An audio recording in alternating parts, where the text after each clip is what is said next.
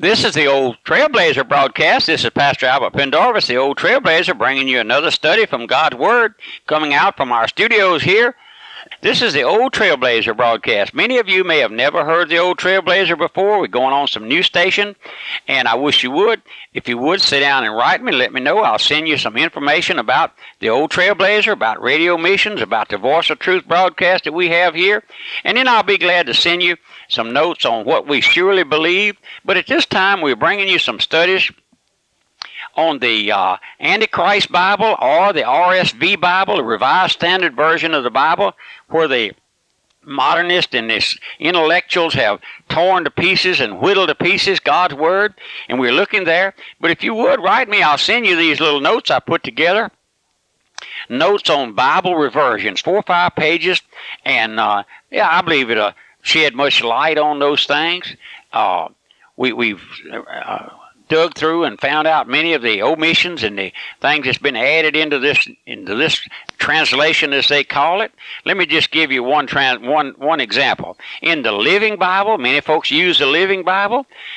There in 1 Kings 1827, it says, as perhaps, listen now, this is 1 Kings 18:27, and it says, perhaps he's talking to someone or else is sitting on the toilet. Listen now, and Zechariah 13:6, and if someone asks them, what are the scars on your chest and your back, you will say, I got in a brawl at home with a friend. Now, my friend, isn't that enough said? If you have a Living Bible, you go there in 1 Kings 18:27, Zechariah 13:6, and compare them with your authorized King James Version Bible. Now, my friend, I'll be glad to send you this little pamphlet that we've put together, notes on revised versions of the Bible, free and postpaid. We're looking at a study now on the modernist attitude towards the great fundamental doctrine. We saw there in our last study how those modernists, those intellectuals, those liberals consider themselves to be so smart they no longer teach the Bible to their people, but they center in or hone in on recreation, as they express it, teaching their young people how to live together. In other words, they preach a social gospel, and which is entirely bloodless. They have no concern for the future destiny of their people. Now you can understand, based on our last study especially, their attitude towards the virgin birth of Christ and His deity, the verbal inspiration of Scripture, the sovereignty of God, and the total depravity of man. You can just imagine what they've done with those great doctrines. These doctrines they hate with a devilish vengeance. And in translating this new so-called Bible, they went as far as they could to eliminate or to blur or to make void all these great old fundamental doctrines of God's Word. Now, my friend, you can better understand why they will not accept the Lordship of Christ. The Lordship of Christ is His virgin birth, His deity, His resurrection. When you put a question mark after His virgin birth, His deity, or His resurrection, as these modernists have done, you no longer have the Lord to worship. That's the reason they have taken out of the New Testament the expressions, and they worshiped Him. They've taken that out. Now, with your Bibles in hand, get your Bible, if you will, and turn with me to Matthew 8:2. And I hope you have a King James Version. Matthew 8:2. And behold, there came a leper and worshipped Him, saying, Lord, if thou wilt, thou can make me clean. Now let's read that out of the RSV or the Antichrist Bible. Let's just read the same identical passage. And behold, a leper came to him and knelt down before him, saying, Lord, if you will, you can make me clean. They left out the word worship, which is just another thrust at the deity of Christ. Why should you object to the word worship, except they do not consider? Why should they object to that word, except they do not consider that Christ was God and to be worshipped? Then again, let's turn over to Matthew 9:18, King James Version.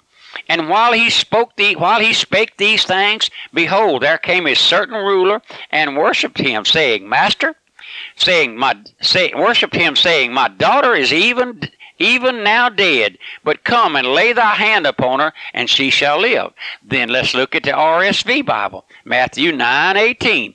While he was thus speaking, behold, a ruler came and knelt before him, saying, My daughter has just died, but come and lay your hand on her, and she will live. We see these translators again have left out the word worship and substituted the word knelt, which greatly lessens the force of the expression worship. Listen now. The translators took this attitude. How do we know that he looked upon Christ as God? My friend, that's their attitude regarding the Lord Jesus Christ throughout the entire Bible. Instead of translating, they interpreted. Instead of translating, they paraphrased and expressed their own ungodly Unitarian opinion and concept of our blessed Lord. Now let's turn again. We have another section here. Let's turn again to King James Version, Matthew 15:25. Then came she and worshipped him, saying, Lord, help me. The Revised Version says, but she came and knelt before him, saying, Lord, help me. When you read this story of the Syrophoenician woman coming to the Lord Jesus in behalf of her demon-possessed daughter, you see at once that she recognized the Lord Jesus as the Jewish Messiah, because she called him the Son of David. Therefore, thereby, she recognized him as deity. She gave to him worship that was due deity. But these translators, these modernists, these liberals, true to their own preconceived ideas that Christ is a mere man, will not worship him themselves, and they will not allow anyone else to worship him if they can. Let me tell you, my friend, no sinner ever comes to Christ for salvation who does not come in the spirit and in the act of worship. Every awakened, poor, lost sinner who ever gets saved acknowledges Christ as Lord and deity. They're like old Thomas. They will cry, oh, not only my Lord, but my God. That's what old Thomas said, my Lord and my God. Let me say with all the authority of God's word, no sinner ever gets saved if he does not worship the Lordship of Christ, which is the Godhead of God.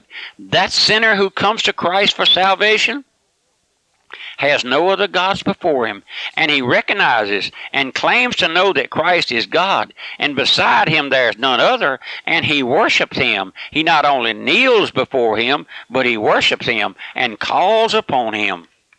Now, let's turn back to Matthew 19:16 once again, and notice that passage which they have mutilated and which they have ruled out every spark of deity, referring to the Lord Jesus Christ. Let's look there in the King James Version. And behold, one came and said unto him, Good master, what good thing shall I do that I may have eternal life? And he said unto him, Why callest thou me good? There is none good but one, and that's God. Now, the Revised Standard Version says, And behold, one came up to him, saying, Teacher, what good deed must I do to have eternal life? And he said unto him, Why do you ask me about what is good? One there is who is good. Listen now, did you get that?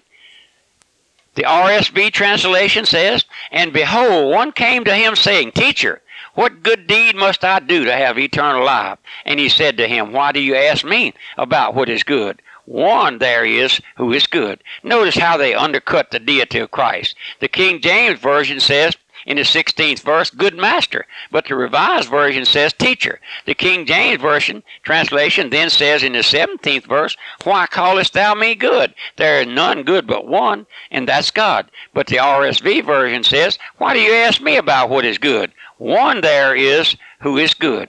Do you see how they muddied up the waters in translating this great script? And you say, Trailblazer, that don't mean a thing in the world.